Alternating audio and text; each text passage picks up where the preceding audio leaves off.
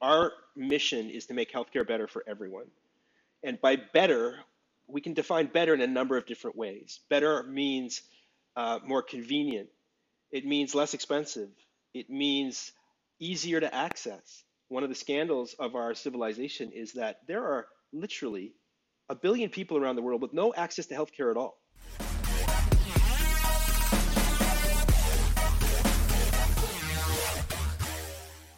Perfect, Robert. Hey, Hey, how you doing, man? Welcome to the show. thank you. Great to be here. Yeah, so you're calling from the other side of the border in Brooklyn, New York.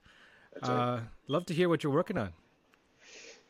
Well, thanks for asking. I'm the founder and CEO of Cloud DX, which is short for Cloud Diagnostics. We're a startup now, a scale up, rapidly growing um, developer of digital medicine and virtual care technologies. And that includes everything from customized, unique, proprietary medical devices through software platforms to artificial intelligence and automated diagnostics and science fiction come to life. And That's quite a breadth of problems you're trying to solve there. yeah. So let's start with a story of what brought you here, and I'd love to find out more about the problems you're hoping to solve. So why Connected Health? What's going on? Well, it goes back actually a long time, back into 2005 rather. So Hmm. I'm Canadian. I live in Brooklyn, but I'm from Calgary originally. Okay. And I was living in Vancouver in the early 2000s, and I was headhunted to come to New York City. And what I was really doing was I was bringing Canadian developed technologies to the US market. So I did that as an independent contractor. And so I had a contract with a company in Vancouver that developed this very advanced glow in the dark technology. It's a crazy signage technology. It's used on the space station, it's used in the Pentagon. And at that time in New York City, it was being installed in buildings after 9/11. So I Mm. represented that product, and then I moved on and I represented a very cool space age fire extinguisher product. That was an amazing little journey. And then I was introduced to this company in Toronto, in Markham, Ontario, and they had invented a new kind of blood pressure cuff. Mm. It was a wrist cuff that measured blood pressure, but it did it in an entirely new way, unlike any other device of its kind. It was very advanced at the time. This is 2005. It was before anybody ever heard of cloud computing. That wasn't a thing yet. Nobody had said Hmm. that yet. This was a cloud-based um, medical device. Hmm. And so I thought it was absolutely fascinating. And I asked them if they had any representation in the US. They said no. I wound up acquiring the rights to the product for the United States. And then this is now in 2009. So we're in 2009 now. And then through a crazy set of stories, which will take more than this entire hour to tell, I wound up acquiring the technology and building a company around it. And Mm. so what we've done is we've taken a Canadian invented new way of measuring vital signs, and we've built an entire platform that actually delivers telemedicine, virtual care, remote patient monitoring, and even autonomous and automated diagnostics. Along the way, we won an X Prize. We can talk about X Prize. It's a pretty cool thing to do. And now we're growing like crazy. Yeah. So, I mean, that's pretty cool. You worked on a great, some great technologies there. Any of them you founded yourself, or were they projects you joined, or the company you worked at? Yeah, so as I mentioned, what happened was I first acquired the rights to the product. Hmm. I set up a marketing company around that to market the Okay. product. That marketing company was acquired by the manufacturer, the developer of the technology. So I joined Gotcha. their team, became the CEO of that company, and then spun off the medical device division to create Cloud DX. So I'm on my third company working with this technology, Yeah, yeah. and two of those companies, one of those companies I was the CEO of, and two of them I was the founder of. That's amazing. I mean, that's quite a journey. Uh, cool. So let's talk a little more about the product and the problems it solves. All right. So with COVID, we kind of got a first-hand glimpse on how broken our medical systems are. not just in terms of technology being utilized, but how the system itself works and how we get data and how we triage patients, how we deal with health. What insights can you share about how the system works and where we need to improve? Well, the whole healthcare space, the whole medical industry is very conservative for good reasons. It's resistant to change, it's Mm-hmm. resistant to innovation because the last place you want to, move fast and break things is in a hospital. Mm-hmm. So, it's almost always giant multi-billion-dollar companies that introduce new technologies like MRIs and EM, and electronic medical records. It's very rare that a new startup can come along and kind of shake the foundations and move the needle with something completely different. We've been working on it for many years up until last year in 2020 when COVID changed everything. And we found that ourselves. We previous to COVID, we were deploying our technology for a very specific use case, which is chronic care management. So the idea is to take care of people, almost always older people, who live at home. They have a chronic illness. They're going to be living with that illness for the rest of their lives. Monitoring can help them to live a longer, more productive, and higher quality life. That's Mm-hmm. been well proven. That was kind of the market at that point. And then, like a switch, in March of last year, exactly a year ago, everything changed. All those sales presentations and all those sales calls dried up. They all disappeared. Nothing happened for about 3 weeks, and we were kind of freaking out, starting to panic, like, what are we going to do? And then the phone started ringing. It hasn't stopped ringing since then because care went virtual overnight. You Mm-hmm. couldn't go to the hospital. You couldn't go to the doctor. There's one hospital system here at NYU here in New York City. It's a fascinating stat. From from February to March, no, I'm sorry, from March to April of 2020, the number of virtual visits that they did in their hospital increased by 4,500%. It went from a few hundred to tens of thousands overnight. And so, all kinds of rules got loosened, reimbursements were ramped up. And on both sides of the border, the government said, look, we need to just, not see people. So we're going to have to do this by Zoom. We're going to have to do it by Skype. We're going to have to do it exactly like we're having this conversation today. And so what people, doctors, physicians, healthcare systems very quickly figured out is there's a limit to how much you can practice medicine over Zoom. We were having a conversation here. If I was a physician and you were a patient, I could ask you how you feel. You could sort of hold yourself up to the camera and open your mouth. I could, but it's pretty limited what we can do here. And at the end of most of these conversations, if a person was obviously unwell, the doctor usually wound up saying, "Look, you still have to go to the hospital. I'm sorry, you just have to go to the ER because I can't do much with you. I can't help you." They needed data. They needed information more than just a video conference. They needed vital sign information. They needed pictures of wounds, that kind of thing. And so we got the call. And this is what our technology does. We deliver a kit to the patient's house. It consists of vital sign devices like our very cool, very proprietary blood pressure cuff, but also pulse oximeters, weight scales. We have a tablet computer with an app on it that's very easy to use. And that tablet computer has a camera in it where we can take photographs and upload all of that information up into the cloud. So we started, very quickly seeing everything from hospital systems to entire provincial governments wanting to deploy remote patient monitoring and a virtual care platform because Zoom conference is not enough. And Mm-hmm. so our business, of course, scaled very quickly. That's always a challenge. There's two big challenges when you're a startup entrepreneur and a founder. One is not having enough business. It takes forever to get the whole thing going. How do you find your first customer? How do you find your second customer? That's a very, very big, giant problem we all have. The other problem is having too much business. Suddenly going from 0 to 100 miles an hour, you have to hire people, you have to buy stock, you have to increase your systems. And we're in a very regulated space. Obviously, healthcare is governed by the Health Canada, the FDA. There's privacy regulations, security regulations. There's ISO certifications required. We're audited every year for all for quality management, and so it's not trivial to go from 6 or 7 or 800 patients on the system to several thousand patients on the system. A 700% increase in our patient base in the matter of 7 or 8 months. But this is how you got to do it. Mm-hmm. When opportunity knocks, you have to answer the door. Yeah. So So now, what happened was we went from that very narrow use case of chronic care management, just taking care of that one thing, to now being, a universal toolkit. Hmm. Remote patient monitoring today is being used for patients who are about to go for surgery and then who come home from surgery. So clinicians are monitoring those patients after their surgery. Instead of staying in the hospital as you normally would for 3 or 4 days, they're discharging people, getting them out, right? So that they're not exposed to COVID, getting them home, monitoring them at home. We're taking care of folks who have COVID.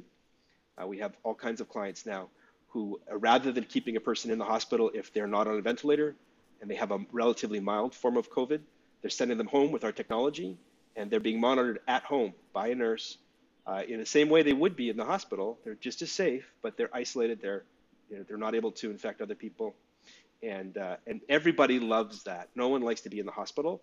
You'd much rather be at home, and still the clinicians know that they can take proper care of you and that you're going to have a good outcome.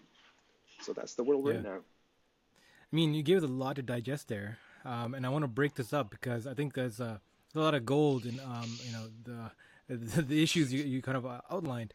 Sure. First of all, more on the technology, more on the space, like that particular problem you experienced of growing so fast, especially in a very conservative industry that you're in. I think that's very interesting because we don't talk about it enough. A lot of times we hear about startups failing because they run out of money, they got the wrong advice, they made the wrong moves, they couldn't move fast enough, outcompeted by a bigger competitor. But the idea of failing from growing too fast is not talked about enough. Companies have experienced that. I have experienced that with one of my past companies. You can grow and get burnt out by it, right? Like if you don't manage it properly. So I'd love to hear about that particular struggle of how you dealt with that. I mean, it seems to me like you kind of experience in working with teams and growing product and growing teams and things like that. Um, you know, was it like a shock to your system? Like, were you like, oh man, what do I do? Or was it like game time? Like, you have ideas already in place and you just got to deploy that. Or was it you had to like construct new ways of getting processes done to move forward to deal with this? You had to reach out, get advice. Like, what kind of like, environment in the back end did that look like when you're growing so quickly? Well, this is not my first startup like yourself. Yeah. So although this is the fastest growing company I've ever been in charge of, we very much did have a game plan, and it's been stress tested, as they say. It's been said many, many times, probably since the Roman Empire. The first casualty of war is the battle plan. But what's exciting about growing in a space where you're you're coping with a kind of a very urgent problem is that your clients are right there with you, right? So it's not as if we were in a situation where, and this happens to some small companies, where they're going along and then all of a sudden, like one big monster gorilla, sometimes it's Amazon, sometimes it's whoever, suddenly says, okay, well, we need 100,000 units. And it's now they're beholden to that one company. And if that relationship goes sideways at some point, or if that's the only big company that they ever attract, that's a very, very serious problem for a small Mm. company. We're fortunate that our entire industry is like standing up together. So we have multiple customers, and what we learn with customer A, we can take to customer B. We're part of a conversation. We're part of a sea change. We're part of a paradigm shift, if you will. We're all learning together in a way. So it's the ideal optimum situation in that way, because it's not that we're forgiven for mistakes we make, but it's that we're in an iterative conversation. And so we try things, if they work out, we do them some more, and we're constantly reinventing things. We are able to win some pretty major contracts because we're nimble. That is the benefit of being the size we are. Some of our large competitors, and we compete with some very, very large companies, they're not nimble. They're too big. They're too bureaucratic. They're not used to trying to outcompete someone who can turn on a dime. And so it's an interesting place to be. But as you mentioned earlier, the other thing we're very fortunate in is that we have been able to attract support from a variety of different important sources. The story of how Cloud DX was financed is actually kind of a special secret key to our success, Mm. because we don't have any venture capital financiers. We've raised a substantial amount of money in the neighborhood of 20 million Canadian dollars, actually a little more than that now. But almost all of the investors in CloudDX are doctors, individual Wow. doctors, Wow. hundreds of them, in fact. We have over 300 individual investors, most of whom are doctors. And so that gave us a very tight relationship with the medical community in both Canada and the Mm. United States, but especially in Canada. So in general, when we were, beginning to speak to clients, or when this question of who should we, urgent situation, who should we use for remote patient monitoring? Does anybody know somebody who does remote patient monitoring? We had a lot of folks who'd like, you should talk to CloudDX. They're Mm. amazing.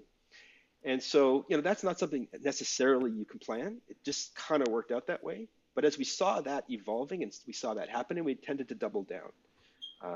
We've raised money in many, many tranches over the years. And at every point where we could have gone with a venture capitalist, we chose not to. We chose to stick with our, That our method. that's fascinating. I've heard of companies, being very particular where they raise money from, but to turn potential customers, clients, or even competitors into pro consumers, right? They consume your product, but also become advocates of it. I mean, that's one of the pro moves, because if you're raising money from the very people who are leading this industry, the doctors who are prescribing things or trying to solve these issues for the clients and are trapped within a system that has to evolve, that's so perfect, right? So when you talked about the system that it involved, how that happened? Like, did you reach out to doctors? Did doctors reach out to you? And was it like an organic play that just kind of developed and became, or was it strategy? I mean, as always, when you're fighting for your first tranche of investment, it's serendipity. Mm. I'm very fortunate that one of my co-founders, and very, very close friend of mine, is a very charismatic, very well-connected physician in Ontario, in Toronto, at Oakville, um, who had worked with me in the past, and so I Mm. came to him with the idea of founding CloudDX in the first place, and I wanted him to not just be like, an employee or not just be even a partner. I wanted him to be a co-founder, and having him be there for us as a co-founder, co-owner, meant that his Rolodex was open and he had the medical chops to explain to those first early friends and literally friends, family, colleague investors the ultimate vision, what we were really trying to do. And Mm. they bought into that vision. And because our technology really is revolutionary, it really does things no other technology does, then we were in a position to really deeply impress some early adopters and investors. So I remember very clearly in one case where a colleague, again, not even an employee, was in a medical situation, was able to show a physician how our technology worked. The physician was a cardiologist. He'd never seen anything like that. He said, "Tell me more." And within a week, that gentleman wrote a six-figure check, and Mm. is one of our earliest. And then not only that, adopted our technology and is one of our earliest adopters and strongest supporters in the community. So, you know, you hope for these things. It's hard to plan for them. You need to let the universe guide you. But if you're ever in a position to create that kind of relationship with your customers, you must capitalize on it because it's astonishing how successful you can be. That's inspiring. I like this model that you're utilizing. Because when it comes to like raising capital, like they always tell you, especially early on, it's so important who you raise from. Like who you raise from is more important than the actual money. We talk about these ideas of strategic investors, people who come provide like particular value to a company more than the capital. And it's becoming more of a thing. There's a whole industry coming up around it called capital as a service, right? Like Clearbank and all these Right? companies that partner with you. Right? They give you capital, but they also give you a service with it. They do something for you. Yeah. And I think what you have built around you is like a network of supporters, of advocates, the ultimate advocates, people who buy into the firm and then want to support it. So kudos on you, man. That's really cool. Thank you. But going back to the technology and what you guys are building here, what does it mean for you to have like a connected health environment? Like personally, are you afraid that eventually when you're gonna need it, you rather have a system that's there? you picture somebody that you're solving this problem for, either yourself, future generation, someone in the past? I have a great analogy. I mean, first answer that question. There is no particular person that affected me deeply in the past or anything like that per se.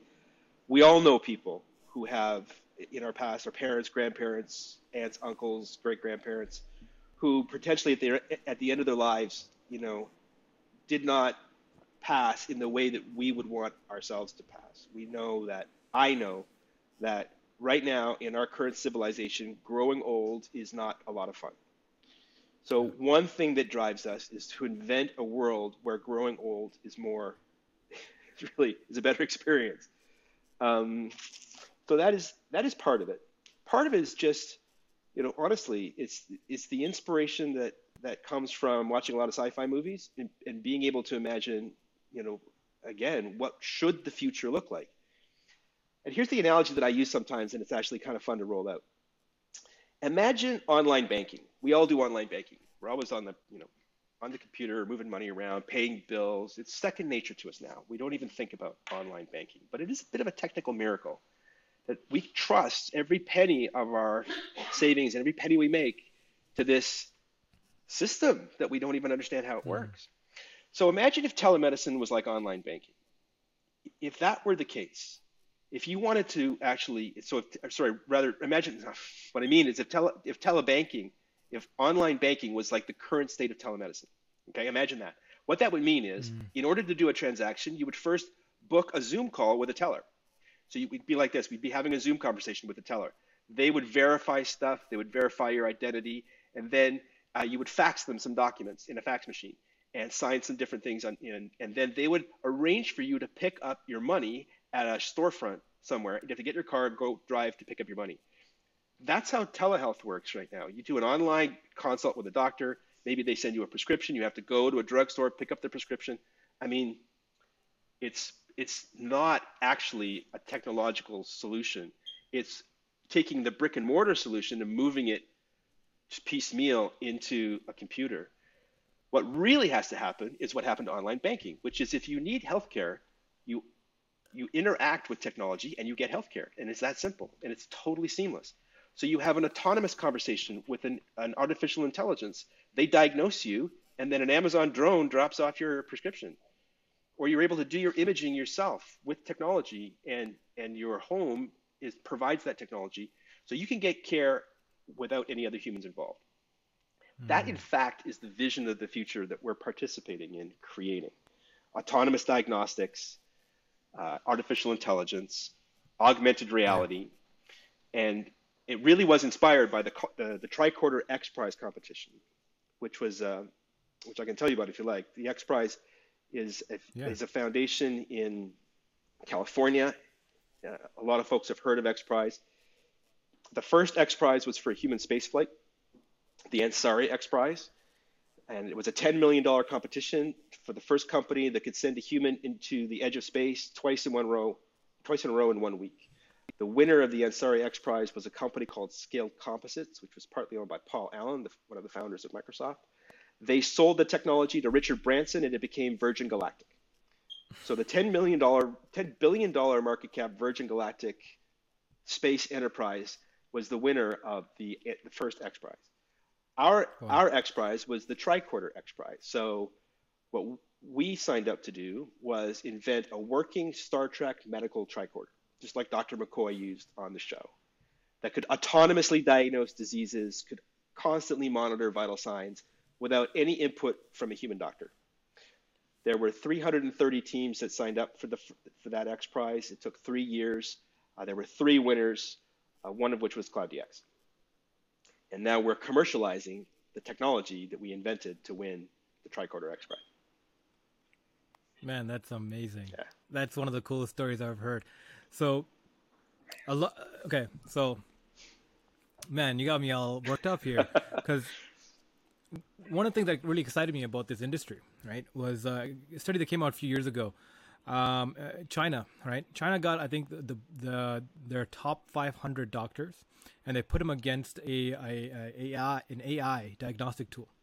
And the idea was to figure out, the idea was that 1/3 of diagnostics in the medical industry is wrong. There's frequent misdiagnosis because not all doctors are built the same, right? And doctors have to have to individually have to have access to so many wide breadth of knowledge in order to diagnose somebody, and you have to be constantly updated. And different doctors are at different skill levels, and they have different knowledge, and different experiences and expertise. And you as a consumer are just jumping around trying to get like second opinions, third opinions, and and the health network itself is trying to bend around that. But it's a human component that is the most flimsy, right? Because it's all by chance who you get paired up with, who your family doctor is, who's the ER doctor that sees you, like who you get to is by chance. It's completely dependent on what level of diagnosis you get and how accurate that becomes. So they wanted to test this out, and they competed 500 of the top their top doctors against this AI machine, and the AI machine won. Right? I think this was in 2017, 2018, and that's what the whole industry kind of got up and like, okay, what does this mean? Right. Because what that means is you can replace like a 4-person doctor clinic that needs to operate with like a device and you pay like a couple of nurses, right, to be there to operate, and you can now have quadruple 5 times, 50 times the volume of people can go in and get scanned and kind of acknowledged here, kind of get figured out. But what you're taking this is even further, saying why can't we even do this at home? More real time, right? Take out the complete travel of having them go into a physical location. That's right. Right. The Plaza model, the replacing the actual family office. We've heard that before, but I think what you're talking about is truly ambitious. Is how do we turn one of these into a diagnostic tool, right? That you can carry around and get real feedback from. And I think it's really a holy grail of health, right? When Apple. I think with Apple Watches, like if you wear them, they can within 5 to 15 minutes and ahead of time, they can detect a heart attack based off of measuring your impulses of how your heart's beating and detecting irregularities. It's trained its algorithm to a point where it can automate that, and that's why almost a vast majority of Apple Watch users are actually geriatric patients, right? Using it as a connected health device. And imagine what we can do if you can, get like like the world's best doctor, or a combination of all the best doctors, but you have access to them always monitoring you and getting you feedback. There's that being able to jump on top of things before they happen. It's so instrumental. It's true. I mean, it's again, you think about what the future should look like. Absolutely. Our mission is to make healthcare better for everyone, and by better. We can define better in a number of different ways. Better means more convenient. It means less expensive. It means easier to access. One of the scandals of our civilization is that there are literally 1 billion people around the world with no access to healthcare at all, right? They live their entire lives, and the closest they can get is boiling some bark, and they just have nothing. They have nothing. It's astonishing, really. 2 billion people around the world are infected with tuberculosis. We have a tool that's currently in clinical trials that can help detect tuberculosis just using a smartphone. It's part of our tricorder. And the problem we're solving with that tool is that 10 million people get sick every year, and 1.4 million people die every single year from tuberculosis. It's as big as the COVID pandemic every single year, year after year after year. That has a technical solution, and we hope to be part of that. So there's no question that as we live our lives, as we get older, we're going to be using these tools more and more and more and more.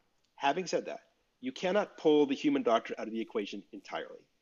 Many studies and surveys have been done saying that the vast majority of people are not comfortable only receiving medical care from technology. They need that human touch. They need that empathy. They need to know someone actually is caring for them and taking care of them.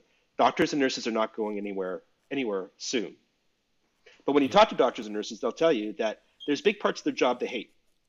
I know that because I have 300 plus doctors who've invested in my company. I talk to doctors every single day. And they love that part. They love the part about caring for people. They love the part about being part of people's lives. What they hate is they hate the paperwork. They hate the bureaucracy. They hate the boring, repetitive, seeing you for 5 minutes, writing you a prescription for something, seeing you for 5 minutes. They hate that part. So part of the reason we have so many doctors supporting Cloud DX is that our mission is not to replace doctors. Our mission is to make healthcare better for everyone, including doctors and nurses. And we do that by allowing them to be more human. We reduce the bureaucracy. We use technology to make their jobs more efficient. So our technology for the foreseeable future isn't going to completely replace the doctor. It's going to augment the doctor. It's going to give the doctor and the nurse and the respiratory therapist and the physical therapist, it's going to give them superpowers, knowledge at their fingertips. They're going to know more about you. They're going to know your vital signs and how you've been feeling and your symptoms. They're going to know that for a whole period of time, rather than just for the 5 minutes they just met you and they're trying to take all that down and they're trying to measure all that stuff. They're going to have access to longitudinal data. We can combine that with genetic data. We can combine that with population data. So what's going on in your town, in your postal code, what's happening to people your age, people who have similar genetics than yourself. All of that is the kind of stuff machine learning algorithms just love. They just love to crunch that data, come up with patterns that are too complicated for normal math to see, that lead to faster care, better care, more convenient care, care at home versus in the four walls of the clinic. And that's the future we're talking about. Yeah, I mean, you're right. I mean, when you're talking about like what's possible now, we always have to augment the human element, right? And that's what's really interesting right now. How do you take the manual work out of any kind of job? I heard this quote recently. It's like the whole purpose of technology is to take what's available to the rich and democratize and give it to everybody. Right. Right. Currently, if you're within the 1% of the 1%, right, your average lifespan is 10 to 20 years more than the remaining than the human average, right? Sure. So the average right now is 70 years. If you're within the 1%, because of health, just because of the health network, you have the private facilities and the creature comforts, you have 10 to 20 years on top of the average.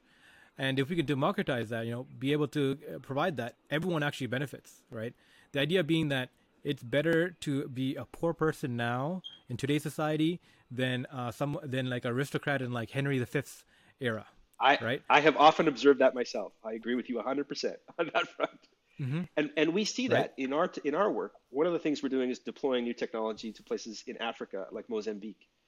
And the interesting thing about the developing world is that quantum leaps can be made. You can be in an area that has zero access to technology, that doesn't have a phone, they don't have any access, and then you can plop in a cell phone tower, it's solar powered, and all of a sudden they have internet, they have telemedicine, they have access to the market stats, and they can know what their crops are going to fetch in the market. They have access to clinicians or community care workers who can come out and see them. Education, now they can take class. So they've gone from one era of the world, which was almost pre-industrial, to a very modern era, right? And this happens all over the world, in India and China and parts of Africa and Central America. So we're thrilled about that because you can deliver a tremendous amount of care over a $30 Android phone. It's astonishing what you can accomplish.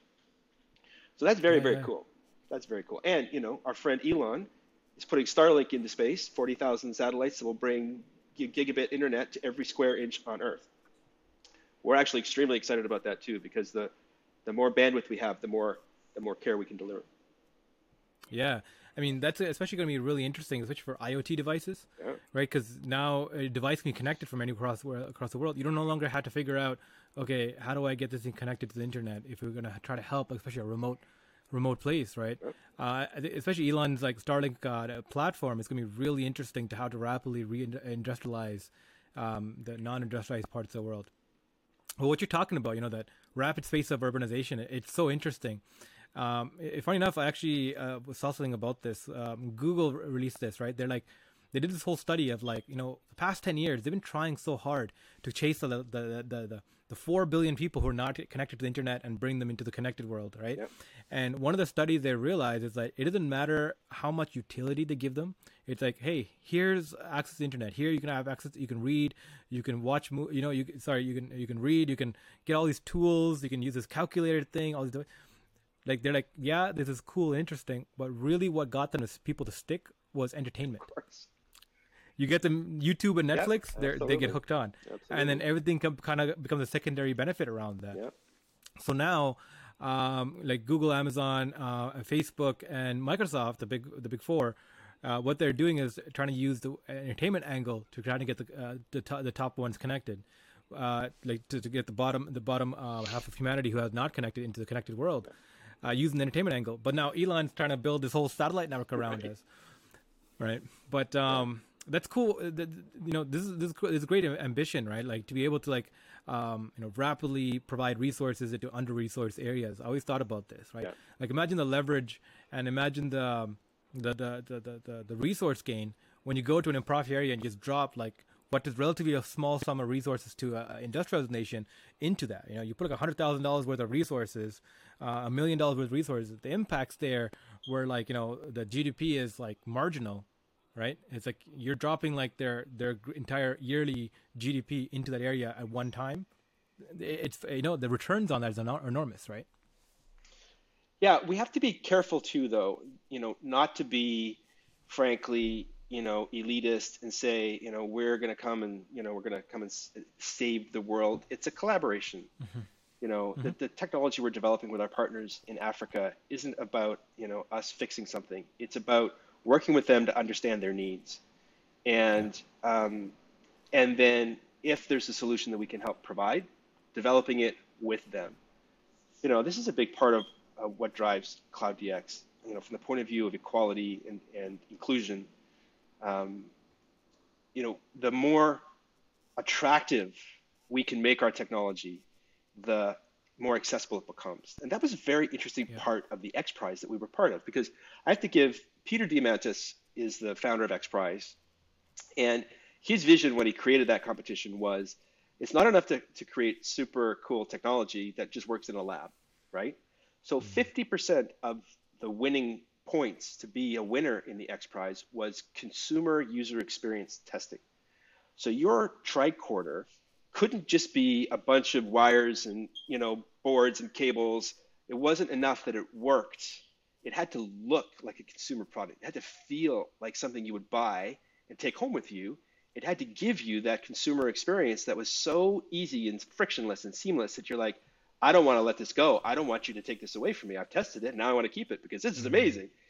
That was a big part of it. And that I think doesn't get enough attention when you think about delivering healthcare, because it's not enough to be, if you think about what a hospital normally looks like, it's not enough to be, efficient and effective. It has to be user friendly, and that I think is starting to sink in when you think about helping people stay at home longer, whether they have COVID in this current emergency, but after COVID has been conquered, we have a lot of other challenges to face. Chronic illness is the biggest one. It's by far the largest single expenditure in the healthcare system. 20% of all healthcare spending, which is $1.9 trillion around the world, 20% of that goes to a tiny fraction of patients who have chronic diseases. And so helping those patients to actually use technology, it can't be frightening, it can't be challenging, it can't be buggy. There's a myth that older people are not technically literate. It's not true. And when you Mm-hmm. think about that for a second, that's ridiculous. Our grandparents and great grandparents were the ones who invented the airplane and the car and the radio and the microwave and the fridge, and all of our technology that we take totally for granted was pioneered by people who are in their 80s now. So it's a patronizing and stupid thing to say that they're not technologically literate. What they are is impatient. They're impatient about technology that doesn't work very well. So they're not going to go on Reddit and look up the instructions. They're not going to go on a forum and try to figure out how it works. They're not going to read 17 Yeah. pages of instruction manual written in one language and then translated through three other ones. They're not going to do that. It has to work out of the box, and it has to work Yeah. really well, very simply. And then they're just as addicted to it as all the rest of us. And so we took that to heart at Cloud DX. And so when we make our technology, it does exactly that. It works out of the box. It's designed for folks who are in their 70s and 80s and 90s. And those folks, they love it. They have like Mm-hmm. 100% recommendation scores. They say, I recommend this to anybody. And they use it every single day. So we're very proud of that too. We're very proud of the way that we approach our client base. That's awesome. Like I love the passion that you have when you talk about this because you're clearly you clearly well versed in this problem set, because the whole industry around aging in place, aging at home, Yeah. right? I think it's really has a lot of potential. I mean, look what happened to all the long term care facilities when Corona hit, right? We saw Terrifying, right? all the holes, right? Like Absolutely. it was there, but especially from the human element, right? Like, Right. when people are aging and out of place, out of sight, they're not as taken care of. The people now look at this and say, most of the people that own homes, the class of people that own homes, are people retiring, right? Like the baby boomer generation that's aging up, and they don't want to go out, right? Like Oh, previously, it used to be like that you sell your property, you move into your kid's house, and the kids then ship you out into the retirement right. home, right? Or try to keep you at home if they can. Right. But now people who are aging, they're like, I don't want to go to my kids. I don't want to be dependent on people. Like, why can't I continue to be self-reliant? I think technology is allowing them to do that. Have that dignity while they age, to have that kind of support systems. I've seen connected health devices like, there's these infrared cameras you can put around your house, and if it's a sudden acceleration in your body, like it'll track bodies, and it'll start sudden acceleration, like aka fall. It'll just automatically just ping someone to come and check up on you, Yeah. right? And that gives that kind of security of someone watching over you without someone actually watching over you, Yep. right? So connected health, I think, has a lot of different applications, a lot of different layers, and diagnosis is, I think, is definitely the most interesting. Yeah. There's no question. I mean, as we develop these technologies, they all have to mesh together. And one of the things I love about our business is that, um, as much as we're fierce competitors, and we really are, Yeah, we also, though, are happy to collaborate. And so, more often than not, we will integrate with our competitors. We will. yeah. Sorry, I got a notification pop up saying the battery's dying. I'm like, I don't understand. Yikes.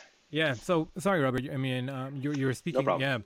yeah, about the importance of this and the industry as you see it. Yeah, so people ask me all the time, aren't you worried that Apple is getting into your business with the Apple Watch detecting heart rate and in some cases blood oxygen and that kind of thing? The implication being that as soon as Apple turns their attention to a business, they dominate it and the little companies are dead and it's all over. And I push back hard on that because, first of all, although we build vital sign devices, that's the small part of what we do. Mm-hmm. The only reason we actually build our own vital sign devices is because it gives us data that no one else can give us. We are a data company. Mm. Very clear. We're a data company, a data science company. We're building an enormous lake of very, very interesting healthcare data that's anonymized, but it's easy for machine learning to work with to try and make healthcare better for everyone, Yeah. obviously. So we're not scared of the Apple Watch because Apple publishes an SDK. We can integrate with the Apple Watch. If people really want to use their Apple Watch and be on our system, we can make that happen. And that's true of other companies that make vital sign devices. So we integrate with the best, but we go beyond that and create technology that does things that the others don't do yet. We hope to actually break new ground. The biggest possible compliment we could ever have is if a company like Apple or a company like Amazon or a company like Microsoft tries to rip us off. Mm-hmm. Because first of all, we have patents that we can hopefully defend. But secondly, it means we're onto something, right? Like Yeah. if our way of doing things becomes so powerful that other companies start to copy us and try to find ways around our patents, that means we've changed the world. That is actually what we're trying to do. So Super. that would be very cool. Yeah, I mean, that's a very good way of putting it. I mean, we hear data being thought of like as a new oil, right? Everyone's trying to get it. Everyone's trying to try to value it, right? Can we dive into that side of the economy right now, Yeah. especially with like health data, right? Because health data is so precious. Yuval Harari, the Jewish, the Israeli historian, right? He wrote the book Sapiens and Homo Deus, like the future of mankind, and he talks about like healthcare data being one of the most precious forms of data, because with healthcare data you can have an insight into human biology, of how people work, how what illnesses they have, how they think, how they interact with the physical world. There's so much so much richness to that, and with that, I mean, you can literally like if merge with machines, can have like a blueprint of how a person operates, right? And Maybe. right now, the biggest leader in data and data management is like Facebook, right? They utilize our like data from different aggregated from different sources to figure out how to sell us ads, right? That's what Not always for good, not always for right? good, Potentially, right? right? But one of the things I want to talk about is like data and the potential behind it, right? Healthcare data, like how do we protect it? How do we securitize it? But also, how can we utilize it, right? Once we have like, our data sitting in the cloud that can be accessible, what does that look like to the connected health world, right? Does it mean me as a person, I have almost an electric file to all my data inputs, my charts, my X-rays, all these kind of things that I've done, and then I can just pass it along to different services or give different services access to it that can give me and triage me better results. Yeah, so I like to discuss two concepts when it comes to healthcare data: the concept of wide data and the concept of deep data. So, what wide data means to me is population data. So, if I have 100,000 or a million or 10 million people using my technology one day, which we don't have yet, but we plan, obviously we'd love to at some point, Mm-hmm. and all that data, without like stripped of identity, anonymized, but we're not the only ones with this vision. During the early part of the pandemic, there's a company called Kidsa that makes a connected thermometer, and they were able to prove with an actual published study that they could detect the presence of COVID-19 patients about 5 to 7 days before the testing started to really show that. So they could see a hotspot pop up before the tests came in and proved that it was there, because they had that data, that population-based data. Um, this is not a new idea. Again, Google has shown in another study that just by finding out where most people are Googling flu symptoms, they could predict flu outbreaks.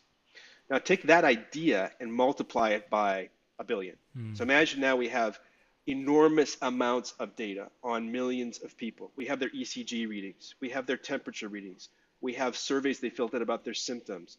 We have their location, accelerometer and gyroscope data that shows their gait, their air quality data. We take all of that data and we start stacking it up one on top of each other and making connections using machine learning, so that we can start to say, not just in the next 10 minutes, but in 10 years, this area, these people are going to have lung cancer. They're going to have more lung cancer than statistically they normally should because of these factors, or they're going to have some other bad outcome. So the whole idea is to get ahead of bad outcomes, right? Mm-hmm. The earlier you can possibly learn about a potential bad outcome, the more time you have to take action, change lifestyles, change diets, improve access to fresh food, improve living conditions. We often forget that healthcare is more than just drugs and hospitals and splints and doctors' offices and surgery. Healthcare includes having a roof over your head. It includes having enough to eat every day. It includes living in a world with low levels of stress, so you're not constantly in a panic, fight, or flight mode, Yeah. which unfortunately millions of potentially hundreds of millions of people around the world are suffering today. So all of that is included in healthcare. So the wide data concept is the more we learn, the more we can predict, the more we can get ahead of it and make corrections and improve life for everybody on the planet. So that's the wide data concept. We're very excited about that. We're contributing to that. We believe in that. The deep idea is about a person, a single person. So if you start to use technology like ours when you're in your 30s or 40s, and you take your vital signs, and you go to 23andMe and you get your genome sequenced, so you got your genetic data, and like some of us, you kind of write down what you eat, or you count your calories. You use an Oura ring like I have here that monitors your sleep and it monitors your activity, or you use a Fitbit, or you're wearing an Apple Watch and it's gathering activity data. So you do that in your 30s or 40s, and you combine that with that population data, so that when you go to your physician, they say, you are potentially in a group that might have this bad health outcome when you're 60 or 70 or 80, and we're going to get ahead of it. We're going to help you avoid congestive heart failure, which is one of the largest killers of people all over the world. Second only to, so congestive heart failure is actually first. Obstructive pulmonary disease, emphysema, is the second largest killer of people around the world. Together, they're much worse than cancer. And then the third is stroke. And there's a lot of different things you can do about stroke. So If we can figure out how to conquer those diseases, then we give everyone the maximum amount of years of their life that they can have. So that's that personalized medicine, that very deep data about you personally that can help you avoid things that might have happened to your parents or your grandparents or your great grandparents, whether it's cancer, whether it's heart disease, whether it's dementia. What can we do about that right now? And the earlier you start gathering that data, the better. The trick is that it can't be onerous. It can't be too hard. If you have to spend a lot of time doing it, folks don't do it. It has to be automated. It has to be just part of your world around you. That's why I love this. This is a company from Finland you may or may not have heard of. Mm-hmm. That's called the Oh, the Aura Ring. yeah. And when I found this, I was like blown away. This is some of the coolest tech I've ever seen. I'm actually I've met the founder. I met him at a trade show years ago. We were both starting our companies. Really, really great company.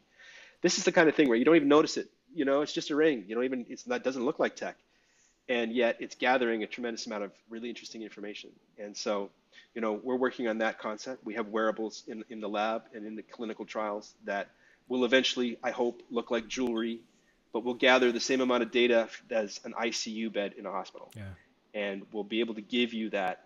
So when you combine wide data and deep data, now you're really talking. Now you're talking about You get insight. You get solve deep insight. you yeah not only about yourself but where you fit into the bigger picture.